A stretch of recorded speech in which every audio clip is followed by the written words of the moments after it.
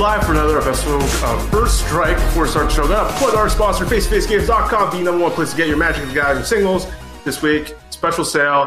As it's always a special sale, but this one specifically for all you ballers out there, all of you people that love pimp foils, because it's 15% off all foil cards, every single one of them, excluding the Core Set 2020, of course, but everything else 15% off. So definitely check that out.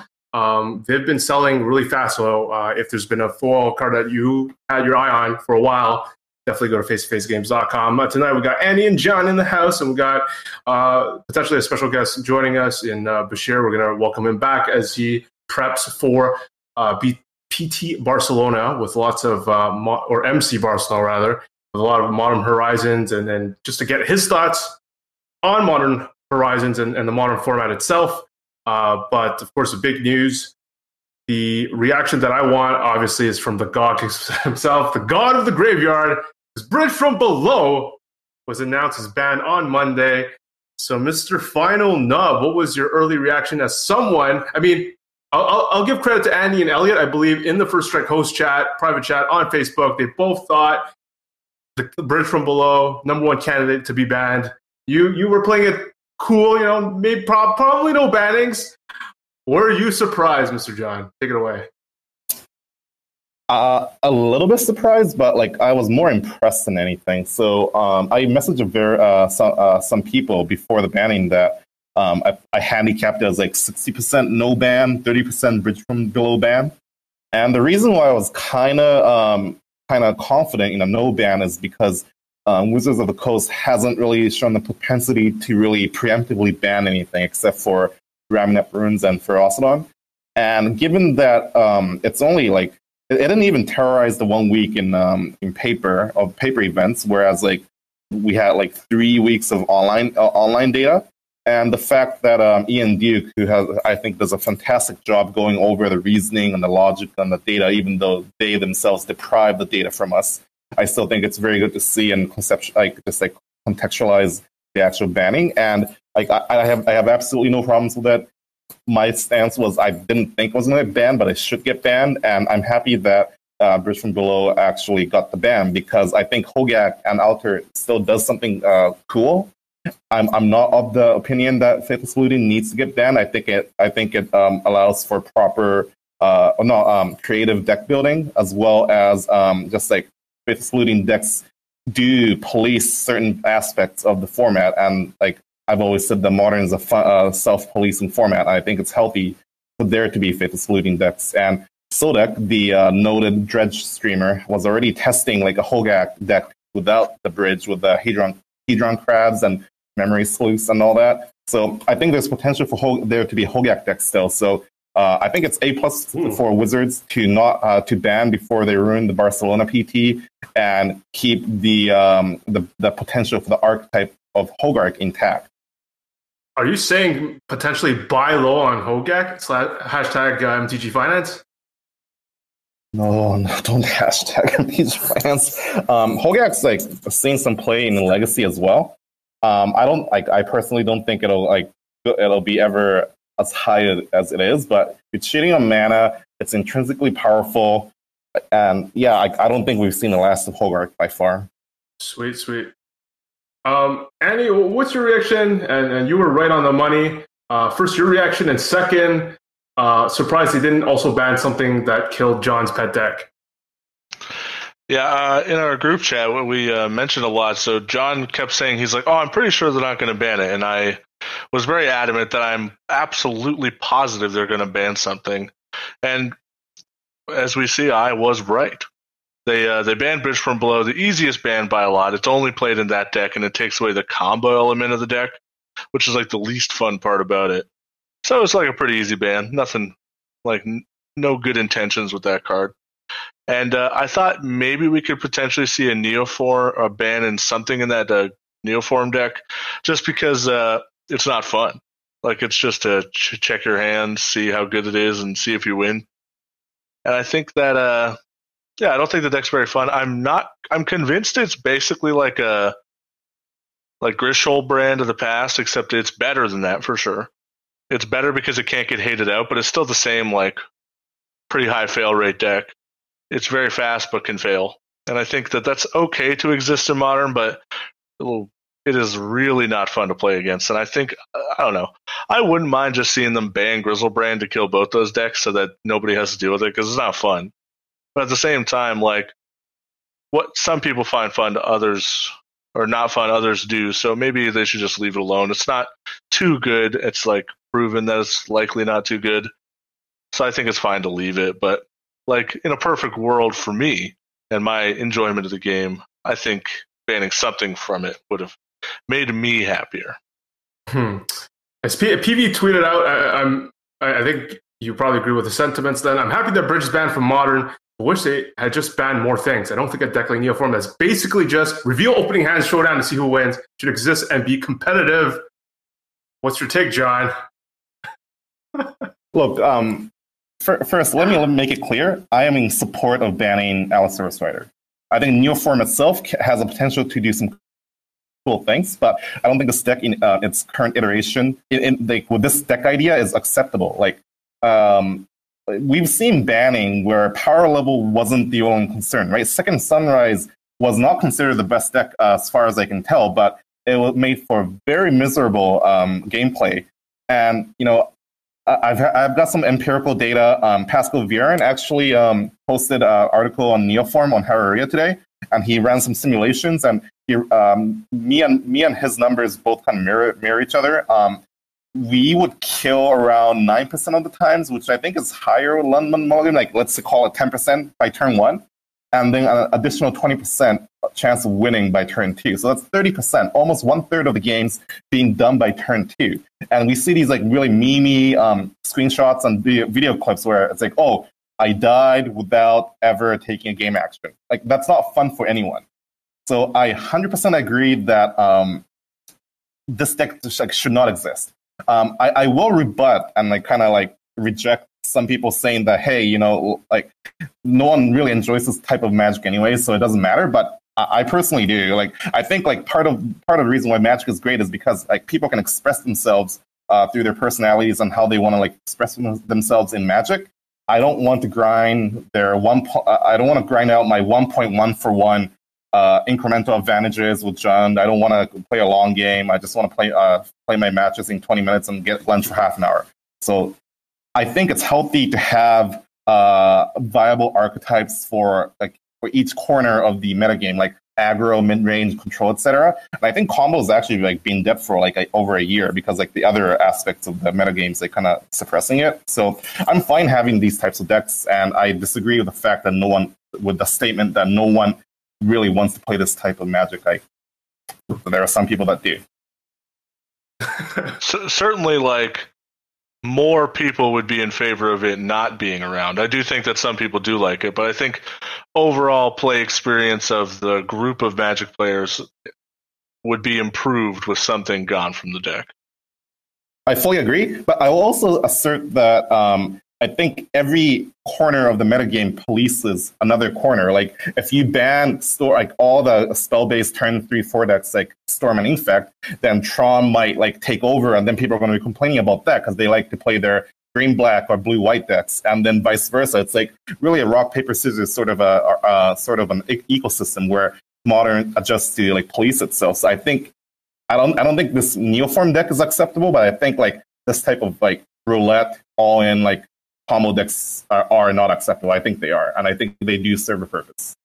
I think what separates Neoform from the other decks that you described, like the Infects and Storm, is that there's like an obvious path to hate out those decks and an obvious path to combat them, when like some colors just don't have a way to interact with the Neoform deck. They mostly just have to hope that they like hit, like that they miss, and that's pretty like crappy feeling. Like, at least with Storm, you can like have a graveyard hate spell, or with Infect, you know, you have to have creature removal.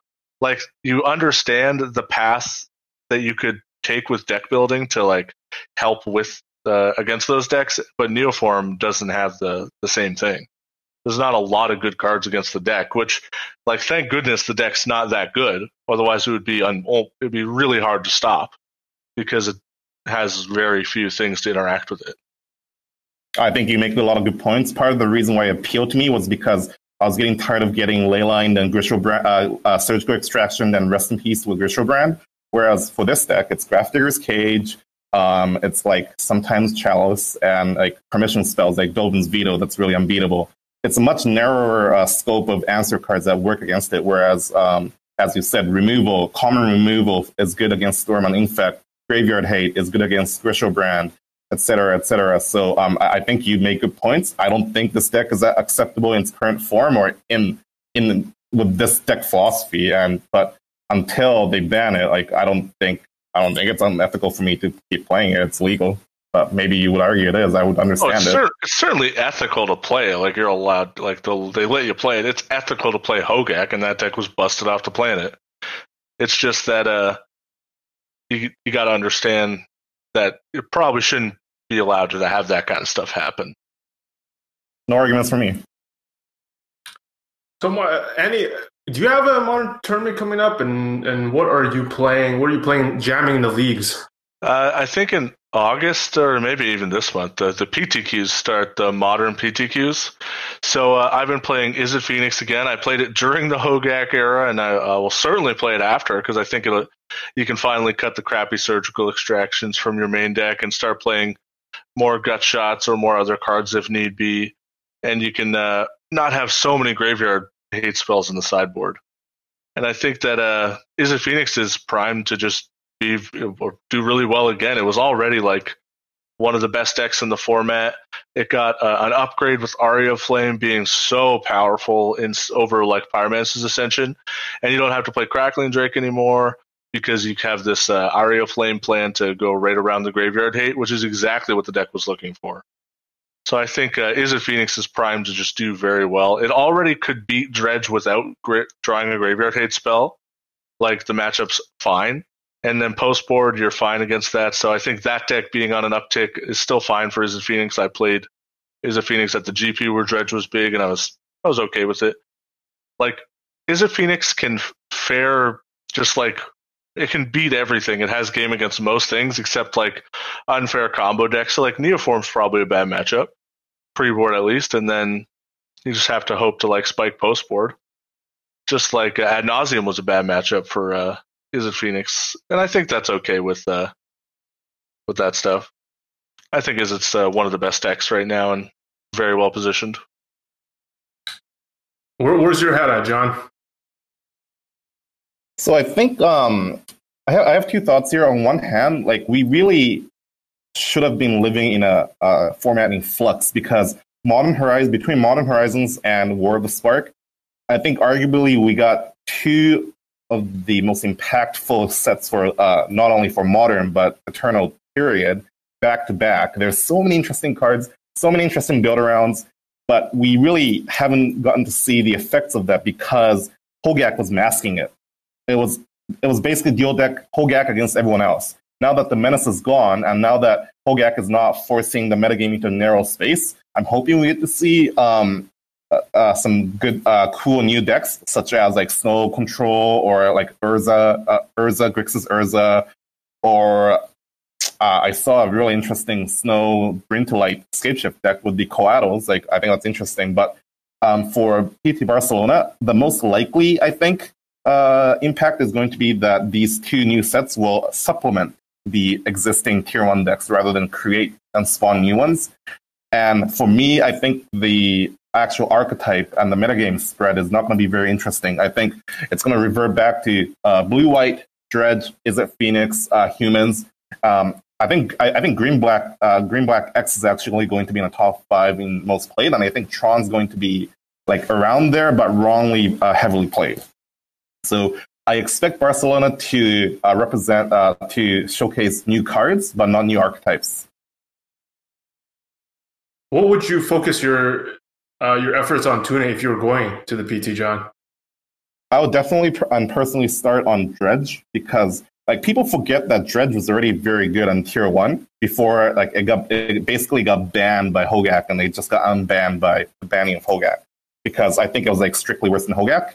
But people forget that Blast Zone was incredible pickup. It really swung the EV in the humans Dredge matchup. Shenanigans is a very good addition to Dredge, I think. It's going to replace some, if not all, of the Ancient Dredge slots. And like if Tron's going to be on the downtick, I think Dredge is going to be very well placed. Is it Phoenix something I've continuously been impressed with, especially now that they've picked up Sinkhole, Narset, but more importantly, Aerial Flame, I guess. I think, as well as Force Negation.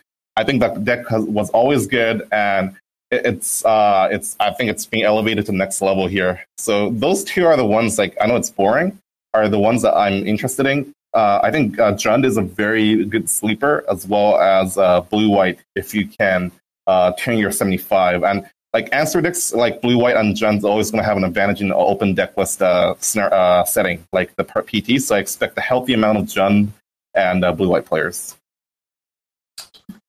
With Ren and 106 ticks or whatever. Yeah. Someday someone's going to have to explain to me why that card's any good, but it looks so trash to me in Modern, but they play it. Okay, John, can you defend, is Ren a good card in Modern? Go. Well, let's note first and foremost that there were 10 copies of Ren 6 in the Legacy Challenge. It's already making a huge impact in 4-color Delver and 4-color Control. Modern, I'm still very interested. I know some lists, like Logan Nettles' Jund list, have replaced Dark Confidant, which seems like heresy, but it's just like a replacement for a 2-mana card advantage spell. And I think it's very good in certain metagame. I know Edgar was trying out in Amulet last night. I think Modern's too wide open to play it in the main deck, but I could be wrong. But one of the reasons why I was interested in Jund was because I think Ren 6 has a lot of potential as a 2-mana Planeswalker. And if like a deck like Blue-White can probably never beat a turn 2 Ren 6 that goes under a Mana Leak or a Logic Knot, for example. And I'm really interested in Jund and even like Mardu. Like mid range is actually where my mind is at, even though I would test Phoenix and Dredge. But yeah, I think Ren 6 is potential. I'm not sure if it's the right fit for Modern, but I wouldn't be surprised either way. I would put any money on you never playing a mid range deck. real tournament comes around, you just throw your Jund deck in the garbage and you pick up Mono Red Phoenix. There's no way. Hey, Dredge is pretty much Jund control, so I don't know about that. Okay. It's true, Andy. The GOG has to play some amount of recursion. Even if it's Phoenix, I can see that happening. Culligan's command's not enough for the man. yeah, that's not enough recursion, man. Unearth, no thanks. Before we get Bashir on, I wanted to pick your guys' brain on the spot, and listeners who might want to chime in and tweet at me at KYT Magic with their thoughts. But I'll start us with this. Andy, did you used to play at your LGS, and do you play less because of MTGO and MTG Arena, the availability versus when we first met? Like when we first met, I would say I played at my LGS probably 3 to 4 times a week, and now I played none for the past year, and then recently in the last couple months, I've started playing once a week again to support my favorite store that I like locally. So I've decided that if I'm going to play, I'm going to play at that store just to kind of make sure that their numbers stay up and help the players there, because I want to support the store, honestly. But it's hard to convince yourself to go play F&M and those kind of events, because as silly as it is to say, and if you just sometimes it feels like you don't learn enough. You certainly don't learn enough for the amount of time you spend, because I could play way more matches in Arena in the same time, and I would likely play against a higher quality opponent, I think, than I would at my LGS. But I think so sometimes it is a battle to convince myself to do that. I just decide that sacrificing my time is for supporting a local store is worth it to me sometimes. back in my day, I feel like I'd love to talk to John about this because he hasn't had that. Pretty new to the scene, right, John? So before, I feel like I went to the LGS after school, whether it be college or university, and like every Friday night, I would I would have lots of fun. It would be the common meeting point. And I wonder if social media and Facebook makes it so much easier to connect that the incentive of actually meeting up, I feel less of that. And I don't know if that's part of that, Andy. Do you feel that? I gotta definitely agree because I used to go to hang out with my friends to play Magic, and now I play other video games or whatever and Magic with them online instead. Like I meet up and hang out in Discord with my friends who live 2.5 hours away every single day, like without fail. And I don't go to the LGS every day. And I remember, like even just maybe like 5 years ago, there would be like the local game store had way more players. I remember there used to be like 25, 30 player FNMs, multiple of them in Kingston. Kingston's sort of small, 130,000 people, I think. And now it's like each of them are getting like 8 to 12. So I feel like a big drop off personally. All right. John, what about, so you're fresh to the competitive scene. How often are you visiting the LGS? Like back when I started, I try to go like as much as I can. Like I work a pretty strict and demanding job with the work hours, but I like the social interaction. I like getting to know the community a bit when I was new. And let me just be clear though. Like I completely understand what you said about like when you were younger, back in your days, that would be the meeting spot and all that. If I was younger, I'd probably go there more often, you know. And in Vancouver, we have what I think is a very good base of like young adult, like high school kids who play our LGS and are actually excellent players. So I think that is still going on, but for me, it's just like not very time efficient in terms of games played per hour, you know, because of the commute and all that. And in terms of getting more out of it too, like the stakes are too low for me. I'm not saying it to be sound arrogant or elitist, but it just doesn't, like $5 FNM just doesn't tickle my fancy. You know, it's just like, let's grind out the $20, $30 like store credit. It's like, I'd rather have something a bit more at stake. And given that it's a lot of commute to just get to there, unfortunately, I don't make it out as often as I like to. Even like the local 1K and 2K tournaments, I just like forego for the convenience of playing the mocks or the challenge at home. So it's unfortunate, but I like to go more often, but I just don't. I would certainly go to local 1Ks and 2Ks, but they just certainly do not exist. It'd be like going to the local $80 tournament. I think the convenience, when we speak of convenience, is like, for me, it was on the route back home from school. So it was like the perfect place to just stop, play the FNM, and then go home right after. Or sometimes we'd get together and eat and then go home. So pretty sweet. So times have changed. And I do want to say this because I don't think I've said it on any show, but back when I was in Noob Day, when I was starting to play more competitive Magic, I have to get this in podcast form because this is the first time I met Andy, and this was, I believe, and Andy correct me, at a national side event on Sunday, perhaps a PTQ, perhaps a Sunday PTQ Nationals. It was a PTQ, and this is really early in my playing career, I would say, in my competitive career, and I was still in that net decking everything as fast as possible. And I was playing Polymorph. And what were you on, Abby? You were playing... I was playing Jund with 4 Jace the Mind Sculptor in the sideboard. Whoa. For the Spreading Seas. And I played Lotus Cobra and Grave Titan, I think. All right. So the big lesson, and I think I talked about it with Alex on Table for 2 of how to improve, basically. I just had no idea how to sideboard. One of the big downfalls of going in blind was I was combining basically 2 concepts. I was combining the fact that I knew Baloths. Was it Obstinate Baloth at the time? Oh, yeah. It was Obstinate Baloth. I'll never forget this story. It's a good one. Obstinate Bailoff, in my mind, so part of my Magic brain, John, Obstinate Bailoff is good against Jund, right? Because they have removal and they have discard, and I could just discard it and play it. I think I'm not even sure if that was during the Blightning era. It doesn't really matter, but part of my brain says it's good against Obstinate Bailoff. The thing is, it's probably not good to have Obstinate Bailoff in your deck when you also have Polymorph. So in a spot where I would probably destroy Andy if I polymorph to like the right card that's part of the deck, I polymorph into Obstinate Bailoff.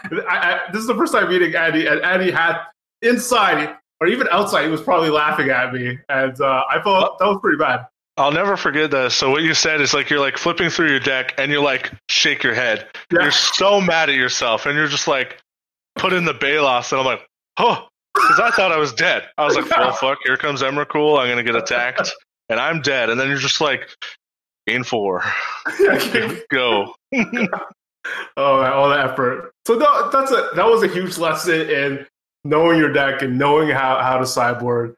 And great story. But part I'm going to bring in Bashir shortly. But part of the reason I brought this up because Esports Central opened in downtown Montreal.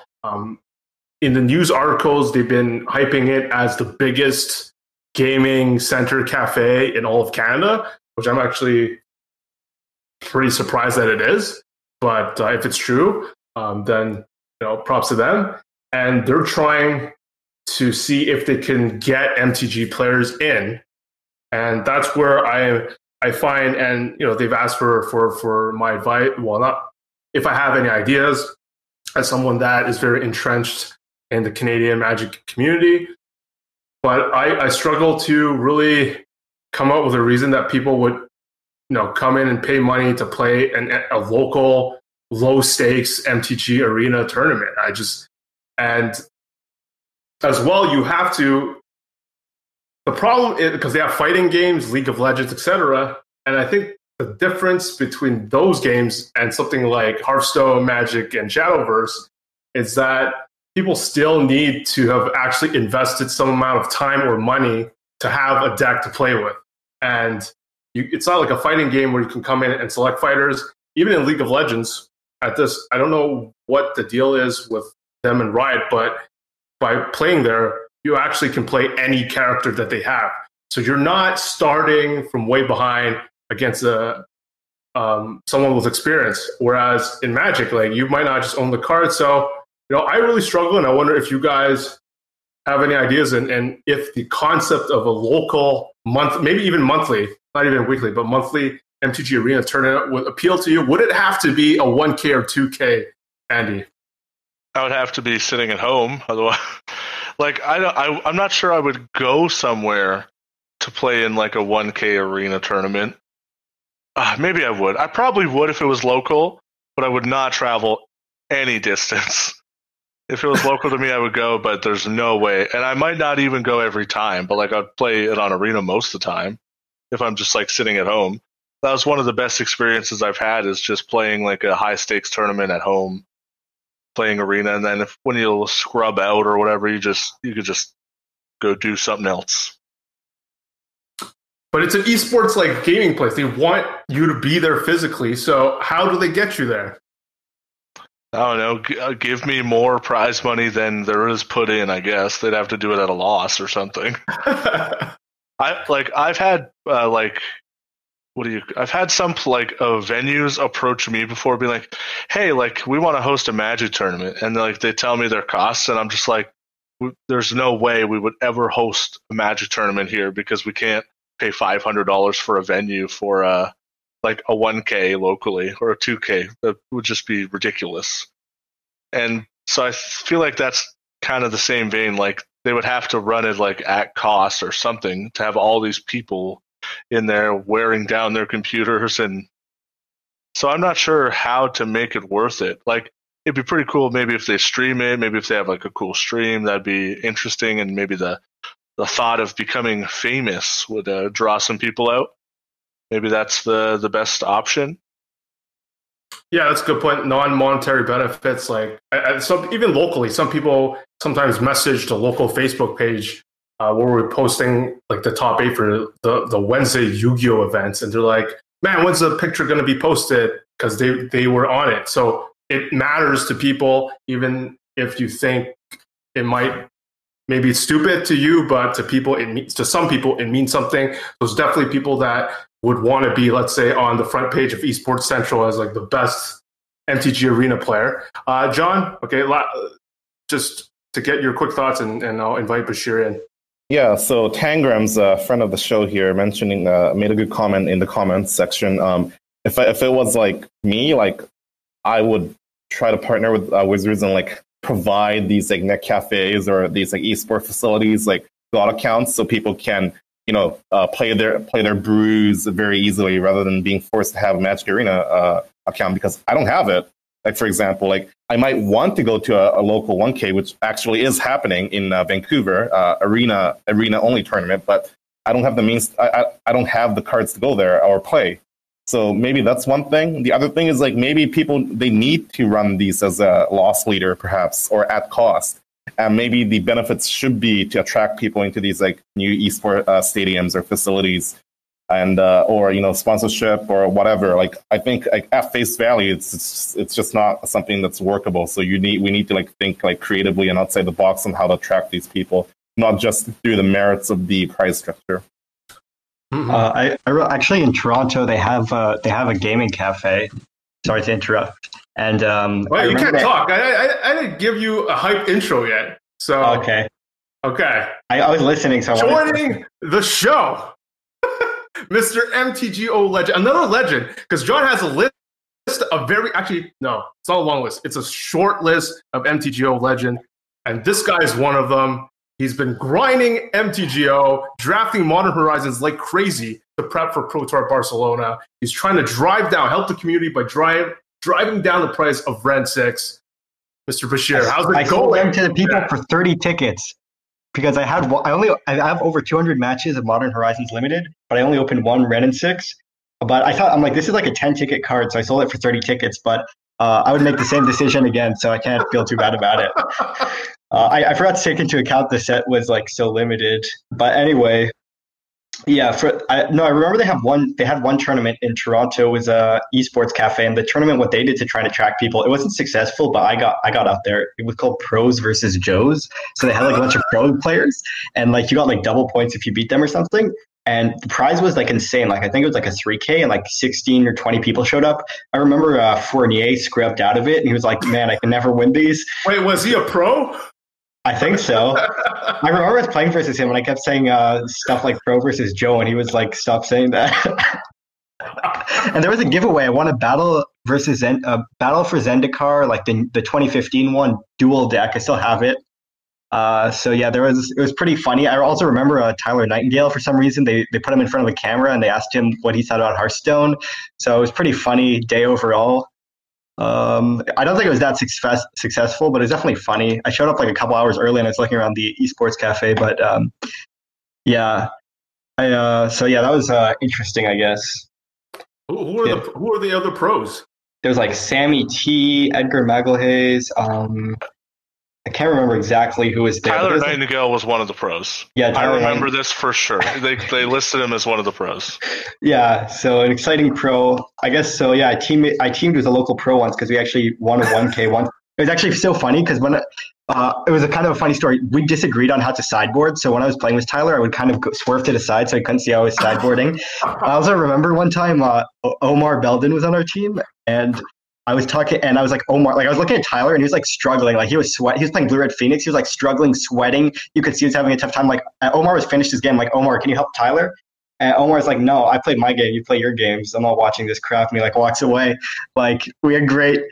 I also remember in the finals, we were against Edgar's team, and like I slammed my Teferi on 5. Well, I slammed my Teferi into open mana basically, and Edgar's like, oh my god, that's such a bad play. How could you make it? So they start arguing. And then like Tyler starts arguing, and then the judge is like, who's shouting over there? And they're like, Tyler, are you arguing with other matches? They're like, you can't talk to other matches, Tyler. And they're like, ban him from talking. So it was a pretty good finals overall. And yeah, that was a pretty good story. Actually, one other funny story. Yeah, I went to GP Seattle. I saw John there Jonathan a couple weeks ago. And in the last round, I played against Tom Ross, the set designer. And it was actually so funny because he was getting so tilted against me because number one, I play super slow. But I try and play fast. Like I didn't get any draws. But what happened? So basically, every time I play like a computer, like I'm like upkeep. No, I'm like go to combat, attacks, no effects, blocks, go to damage. But I'm like that every turn, and our game was super grindy. And I remember in game 3, like Tom Ross was clearly getting tilted. He was like started saying it. He was like, go to attacks, go to blocks, and like it was. So that was a pretty funny story. Eric Landon was in the background like watching it. He said that Tom was like looked like he was like losing his mind there against the insanity going on. I actually game 1. So we were playing Modern Horizons draft, and I had like an insane blue-red deck, and Tom Ross goes turn 4 Squirrel Lord, and I have the Spinehorn Minotaur, and which is like a 2/3, and if you draw a card, it gets double strike. And so then I go attack into a Squirrel Lord, and then I just Fist of Flames it. I eat like all his squirrels, and he was like so tilted. He was like, his friends were behind him. He's like, I can't win this match. Did you see my draw? I don't know if that was a great story. I don't know how I was saying it, but yeah. So yeah, definitely a lot of MH. I got a good result there at 12-3, but there were 2 day ones. I 5-3 the first day one, so a bit of cheating going on, I guess. 2 day ones. But yeah, pretty happy with that result there. Yeah. Man, so John, I think, man, it's tough because to wrap up this topic and to get into some PT Barcelona prep questions. Because I talked to the people over at Esports Central, and they told me like they expect people to pay. Part of it is the event venue fee, and you sort of mentioned, Andy, where like they feel if you're taking, depending on how busy it is, if you're taking a computer spot, that's like a cost that they want to make up. But then if you're charging that additional cost for people, then the price, like the EV, is going to be complete trash. So it's a challenge, and I don't really think like pros versus Joe, like Joe's like it's hard. Like pros, I don't think they really bring anything, and like here in Montreal, I think even if they hyped Alex Hayne, and he's the biggest Canadian pro we have, I don't think people would show up because he's there. Let's be honest, like. I actually thought the pros I actually thought it was kind of cool. I was like, nice, I'm going to go there and beat a bunch of like Fournier and Edgar because it's always nice to play against them. But I guess that's just, I don't know if that appeals to everybody else. I was like Tyler too.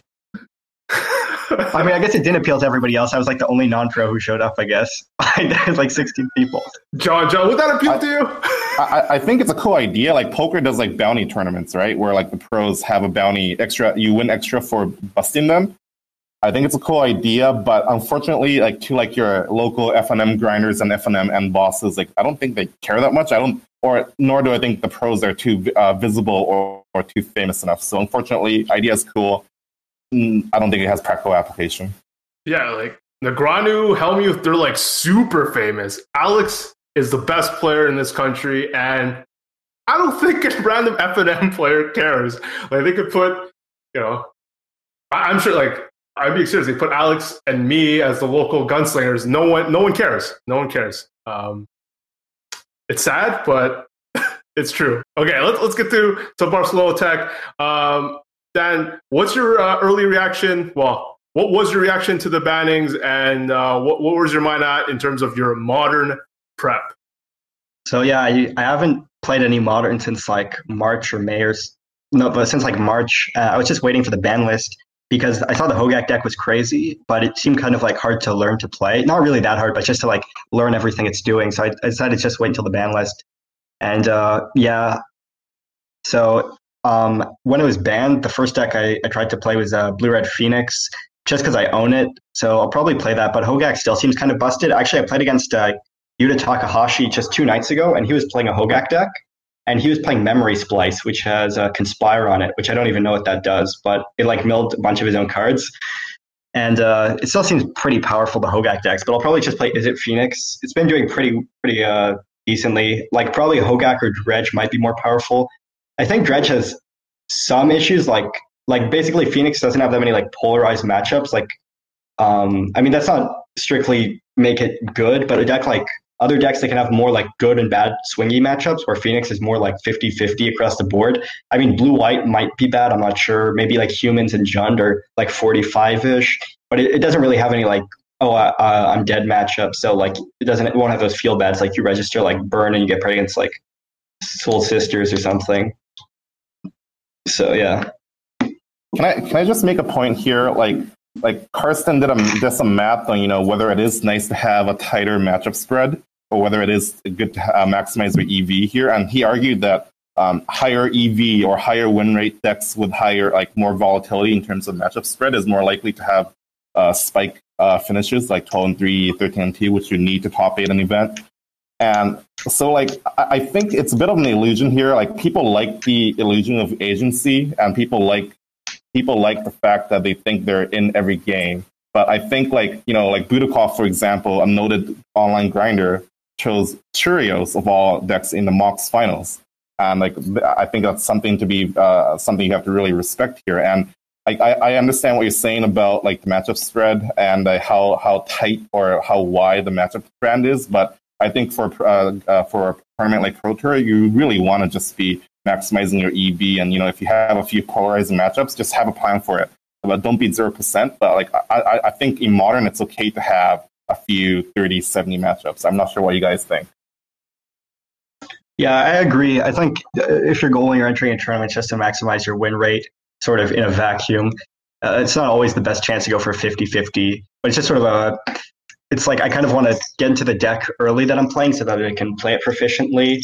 And this way it's sort of like safe, because like if I play a deck like Dredge or Hogak, I don't know if it's like worth the risk. Whereas if a deck like Phoenix, it's hard to go too wrong. So it's sort of like playing very conservative in that way. It's just like I want to lock into my deck early so that way I can like know all the matchups, tune it up. And yeah, but I could see definitely like some rough matchups, like maybe black green and it's like not bad, but like slightly under 50, and like humans might be rough, and blue white. I guess I already said that. But and also it's a deck I like to play, like, which I think is important because it can help you focus. Like the days can be long, or the tournaments, and I think it's really important to try and play as well as possible. And when I'm playing Izzet Phoenix, I can focus pretty well because I like to play the deck. So that's also a part of the reason why I'm choosing the deck, because I enjoy it. Because if I play a deck like that I wouldn't like playing as much, it would be harder to focus, which it's hard to admit sometimes. Like I actually found earlier this year, I was kind of forcing myself to play whatever I thought the best deck was. But like sort of I would get lazy in the tournaments. Like if there was a really hard line, I just didn't care. So I just kind of play at random. But so I do think that can be relevant, like just enjoying the deck you're playing. I think that's a great point here. Sorry, Andy. I was actually going to direct this at you, but like you can comment on it as well. I'm just curious to like hear, because you've played a lot of Izzet Phoenix. You've now played a bit with Arya. Like, what do you think the matchup spread against the top decks are with Phoenix against the top decks? Like, I understand like green, black, or discard decks might be slightly hard, but maybe you can talk about that and maybe like just like comment on like playing fun decks that you like versus playing begrudgingly decks that might be best but that you hate. Yeah, I decided at some point that I would not only play the best deck, I would play the best deck that I like. And I would almost always play a tier 1 deck. I don't think I would ever go as far as to like play like a bad deck, even if I liked it. I usually would just stick to like find of the good decks, which deck do I like best, and I'll play that one. And that's something I do all the time. Like in every format, I've always done that. I always, like when Mono Red was probably the best deck in Standard, I probably wouldn't play it. I just don't enjoy it as much. I don't like it. I don't like to think about those decisions as much as I like to think about other decisions. So I'll be enjoying myself more solving the puzzles that I want to solve and the puzzles that perhaps suit my strengths in solving. But when it comes to Izzet Phoenix I think the straight black-green was like slightly unfavored. I think Jund is.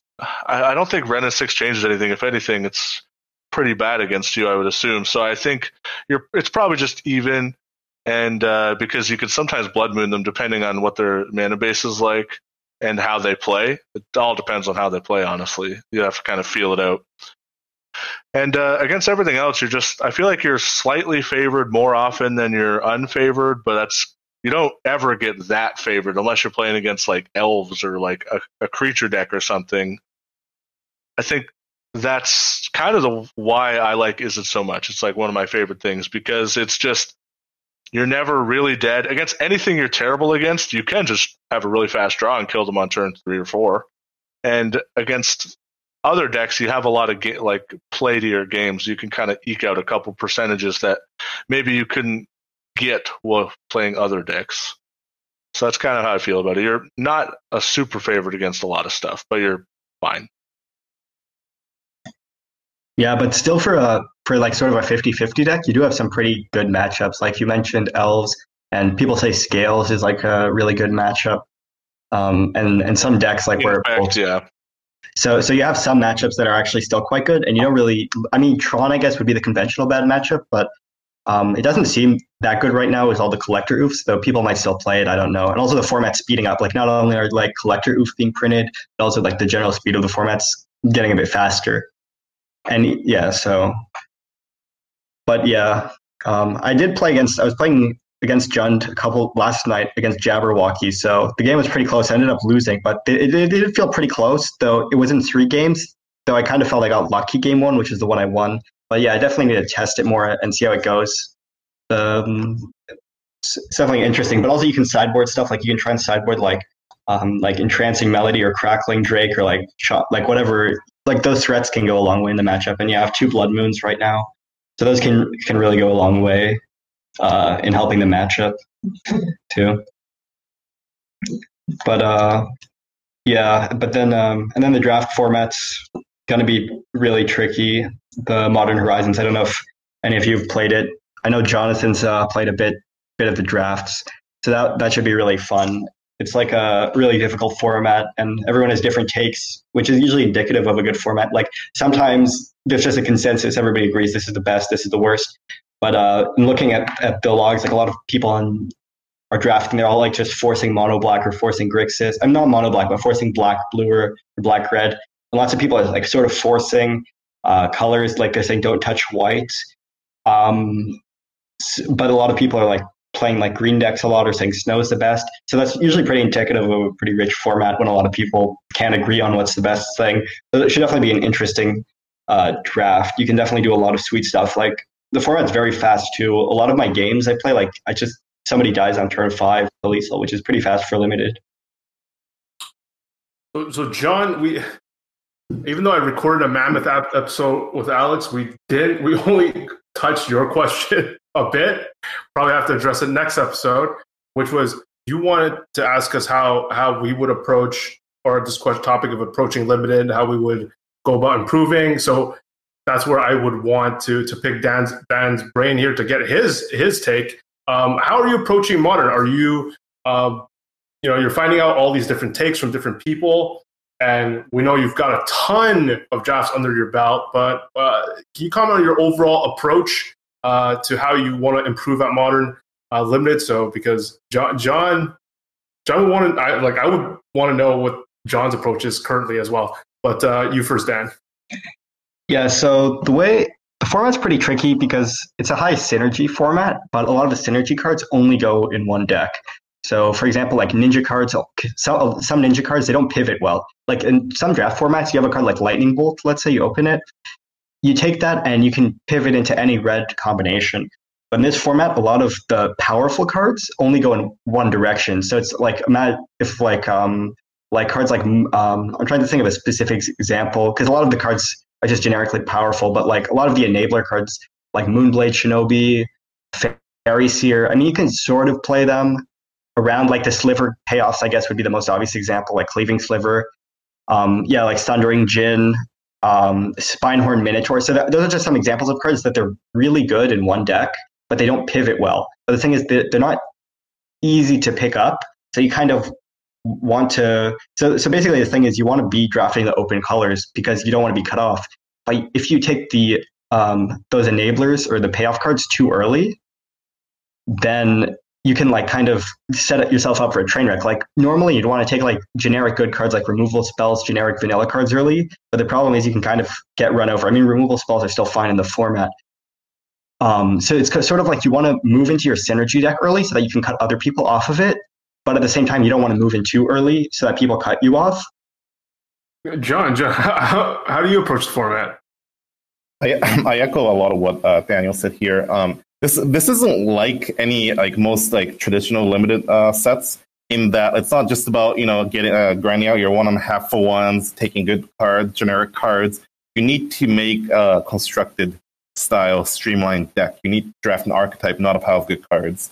And some of these drafts are extremely tricky to navigate. I think it's like receiving signals and toning your toes along on like several lines, and like just teetering until you can pounce on it. Like you get like a 7-pick Answer Prey or a 7-pick Rotwiddle pack, at which point you just like pounce on it. Like I was reading Daniel's draft log today, and he had a 8th pick Rotwiddle pack, which I think is one of the better cards, one of the best cards in the deck, in the format actually. Not only as a green-black archetype like the linchpin, but also a splashable like game-winning card.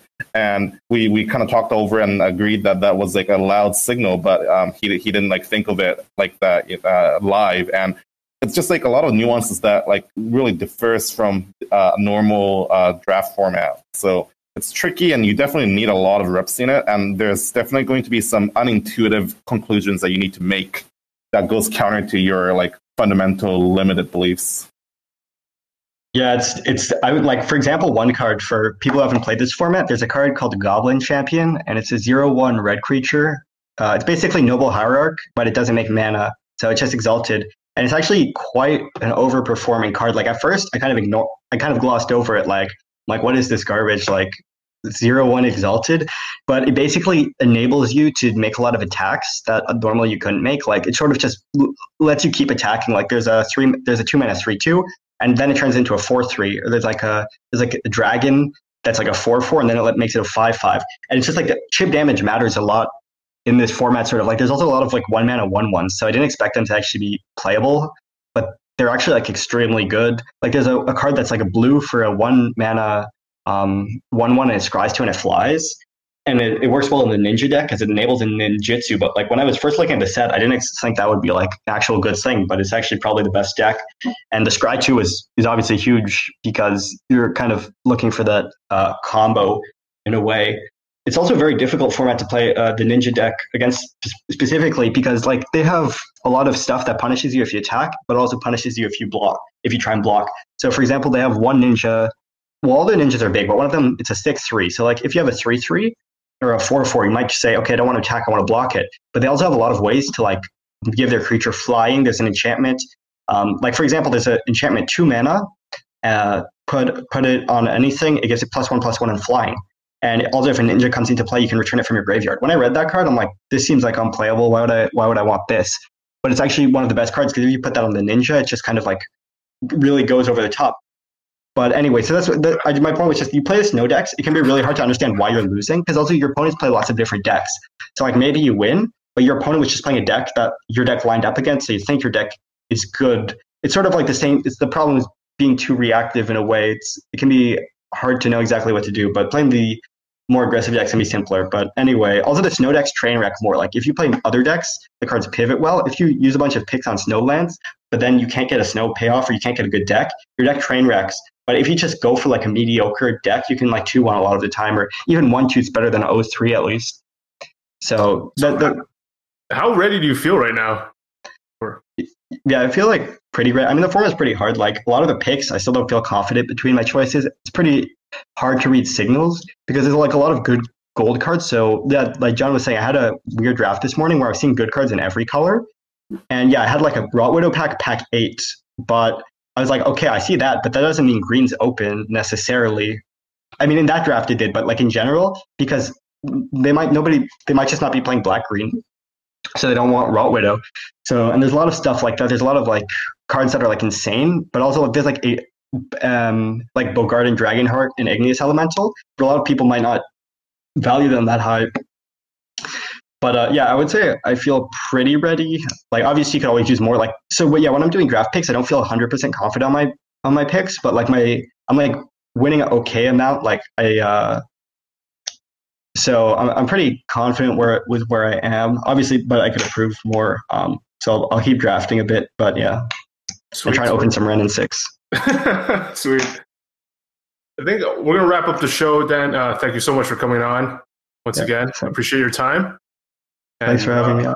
Especially the esports story and how your prep is going, your thoughts on what you're going to be playing in Modern. So pretty sweet. Yeah. All right. Thanks for coming on, man. All right. John's got to run. So that was Dane Gutschel. I forget how to pronounce. I have to go back to the previous episode we have him on. Bashir, MTGO, boss, plays a lot online. And wrap things up with I tweeted this out because I really feel like I'm not really sure if First Strike is more of a, because it's moved from how I envisioned it at the beginning, where it was like a one-on-one, one versus one debate show, really modeled after First Take, because Andy and I are really fans of Stephen A. Smith. Sorry, John. But that show, but then with the switching of hosts, with Brian moving on, with Rob having his second kid, we had in and out of hosts, with Derek needing to take a break. And I still love introducing guests every now and then, which is what First Take also does. So I'm fine copying them on that as well. But it's become more of a roundtable thing. And with Andy, Elliot, John, and sometimes before Derek took his break, Derek as well. So we had like 5 people on. And so I just want people's input and more on the positive side of things. So if there's a specific person or combination that you love, that's what I want to hear. Not what sucked. More positivity, because that's going to be, I think, better feedback to work with, what you guys really liked. And I'm seeing a lot of positive comments and feedback from people on Twitter. And so that would allow me to more focus and visualize what I want the show to be about and how it differentiates from others. I know, like, a lot of competitive shows aren't so candid about some of the stuff that Andy, Elliot, Derek, and John have been pretty candid about, whether it's the Owen issue, whether it's cheating. There's a lot of stuff that these guys are very open about, and I really appreciate that from them. And you're not going to hear on other shows that tend to either be too shy to talk about it or afraid to talk about it and just focus on a competitive side. So yeah, any feedback would be awesome. Just tweet at me. I mean, all the pros and even Andy himself and John and Elliot listen to my new show, Table for Two. But the numbers show that this cast still has way more listeners. And so all you listeners who are listening to First Strike, my baby, tweet at me. Tweet that you're still listening, because feedback from people that are still listening is more useful than people who are just randomly commenting because they heard an episode 2 years ago and hate it for X or Y reason. So, and with that, plug patreon.com if you want to support us, support me and the time that I pour into all the shows and all the content that I do. Super appreciated. And love you guys. Love everyone that's watching live, and love every single one that's listening in. Any last words for Andy or John? Andy? Go Clippers. Go Clippers. Go Kawhi and Paul George. John? I'm probably going to keep memeing. There's a Mox Modern coming this Sunday, so I'm going to try to turn one people and ruin their day. So go Neoform. Hey, John, actually, when Kawhi went to the Clippers, I thought, oh man, they're going to win for sure. But the Lakers were able to sign a lot of people for dirt cheap. So it's actually interesting. It's going to be an interesting battle. I mean, between Boogie Cousins taking the minimum all day to get a ring, and he can't do it. Gold digger. Well, he's also rehabbing, so whatever. Adam Silver said that these trade demands are disheartening and something's broken, and that's the camp I'm on. But purely NBA-wise, yes, it's great. But I don't like seeing these small market teams who built their teams the right way, built through the draft in the second round, smart free agency signing. They don't get rewarded except for the Raptors this year. Go Raptors. So, plus they took away my Grizzlies, so fuck the NBA. Hold on. Of the top 4 teams, 3 of them were small market in the playoffs this year, right? It was Raptors, Bucks, and who else made it? Blazers and Golden State. Yeah, like Portland. That's 3 small market teams in the top 4, baby. Get out of here. I don't like that. I don't like the Super Friends uniting and making super teams. That's where I'm at. There's a good chance, Andy. There's a good chance Utah wins it all. Actually, the way injuries can happen to the other teams. So. They're like 12-1. The Utah Jazz did get a bunch of upgrades. That's going to be this season's going to be awesome. Like, sure, the Raptors are going to be like the 7 seed or whatever, but what's the Lakers starting 5? It's LeBron at the point, Danny Green at shooting guard, Paul George, DeMarcus Cousins, and got Anthony Davis, Kuzma. Kyle Kuzma. Oh yeah, I think Kuzma's going to have to play small forward. Yeah. So, I mean, at least LA versus LA, that's going to be bonkers. You know that's the Christmas time. You know Christmas Day is LA versus LA. It better be. If the NBA schedulers are smart. LeBron already telling Bronny he's going to be busy Christmas Day. All right. Shout outs to Top 8 Magic. Inspiration for always introducing NBA in their podcast, and we're doing it. And see you all next week. Love you all.